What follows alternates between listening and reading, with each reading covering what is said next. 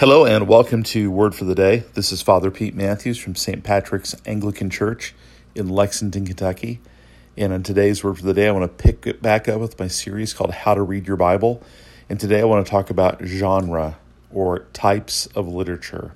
So the Bible is a book of books, 66 books plus the Apocrypha, and each of these books follows a kind of genre. So there's different genres in the Bible. Some of them are genres that we know, and some of them are unique to the ancient Near East and to the first century world. And so I want to talk about those because getting those right can really help us or guard us from certain errors in reading the Bible. And if the word genre isn't one you're used to, just think of there's kinds of writings like prose, which is just regular writing, is one thing, and poetry is another kind of writing. Each one of those is a genre.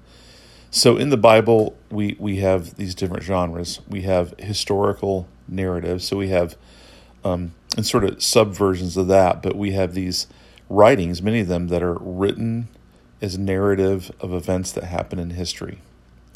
That's number one. Number two, we have poetry, and it's a Hebrew kind of poetry that's based on a model called parallelism. And there's different kinds of parallelisms. Sometimes it's when one thought is stated and then the next line is the opposite, or a thought is stated and then it's repeated, or a thought is stated and it's amplified. So, for example, in the Psalms, it says, "How blessed is the man who does not walk in the counsel of sinners, nor stand in the path of scoffers, nor stand in the path of sinners, nor sit in the seat of scoffers." That's a kind of parallelism that's repeating an idea, three different ways of saying walk, stand, sit. They're not actually different statements. They're kind of different angles on saying one key idea. You're blessed if you don't live in a way that goes against God. It's poetic. Jesus used this kind of parallelism. "You have heard that it is said, but I say to you." So that's kind of a Hebrew poetic genre. The historic narrative is pretty straightforward, except in ancient writings, the kind of precision we seek to get in historical writing wasn't even attainable. So oftentimes there's numbers that are rounded, maybe exaggerated, and we can kind of read those and go, "Oh my gosh, they're making stuff up." It's like, but those are conventions of the day, and we understand that when we read it now. So it's not in error; it's just a certain kind of genre. Okay, so the prophets are pretty much full of Hebrew parallelism and poetic genre, but they often have a formula that's added to it where it talks about the date and the place and the year that the prophet spoke.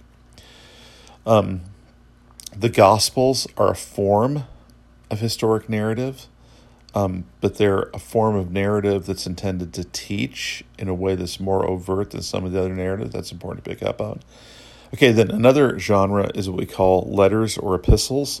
So in the Roman world, there was a form of letter writing called the epistle, and it was probably equivalent to what we think of as a business letter.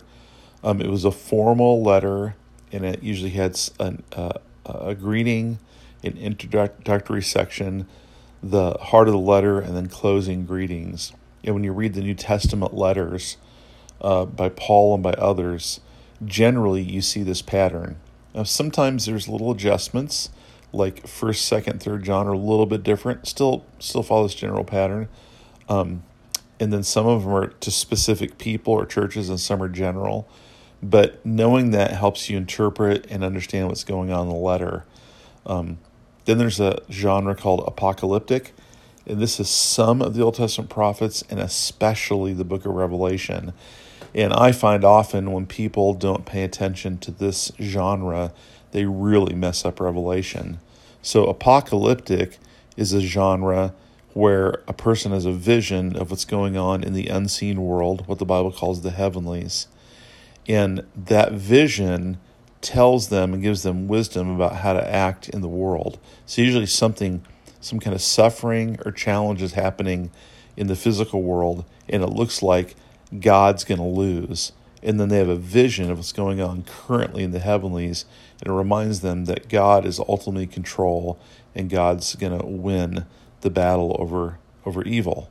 And so that's how Revelation works. It has some prophetic pointers to the future, but actually most of the letter is a vision of what's going on in the heavens right as John is on earth. And it's helping the Christians who are in the 7 churches he writes to endure in their faith by understanding what's really going on in ways they can't see. That's apocalyptic. Then you have the genre, and this is the last thing I'll mention, of the creation stories, and they're kind of their own genre all by themselves. They're just really hard to categorize. They're kind of poetic history. That's maybe the best way to say it. There's different ways people say it. And here's what I mean. They refer to real things that happen to history, but they write about them in very creative, poetic ways. So Genesis 1, in my understanding, is not so much an explanation of biological origins, but a poetic and really kind of liturgical way of talking about how God's purpose for the world and all the things he made in it, how he ordered them for a purpose to make creation a temple. And then Genesis 2 and 3 are in the garden, and they're kind of a subset of that larger story. And they're really getting at how we got where we are now in terms of human sin and evil. And I think they talk about real people and events that happen in space and time, because the fall isn't just sort of a lesson about each one of us. It's something that happened to humanity where communion is broken. Yet I think it's clearly written in a poetic way and in ways that aren't meant to be taken absolutely literally. So it's a tricky thing to read, but it is God's word. It's inerrant. It's authoritative. I totally believe in it, and we bow to it. We have to read it rightly so that we can read it carefully. And then I think what happens, we actually then glean what God wants us to glean from it. So let me give you an example of how someone could mess up genre. So in John 4, when Jesus is talking to the woman at the well, he says, God is spirit. That means he's not material. We're really, in a sense, what is spirit? I can't identify it as a substance. I just know it's something that's not what I know from my 5 senses. But clearly, God's not physical. And that's a straightforward historic statement by Jesus that he said at a well in Samaria on a certain day and a certain time. In the Psalms, it'll say things like, the Lord will save you with his right hand. Now, the Psalms are the word of God, and they tell the truth. So clearly God has a right hand. He has arms and hands, right? Because the Bible says that. Well, not so fast, because the Psalms are poems. It's a poetic expression saying God will save you. God has the strength and the desire to save you.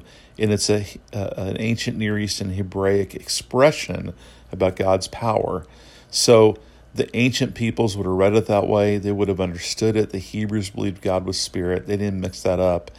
But you can really mess up genre that way. So that's it. I can mention a few other things, but like the Proverbs are kind of Hebrew poetry, but they're a little bit different, but they have to be read carefully, etc. But those are probably helpful things as we learn how to read the Bible well. God bless and have a great day.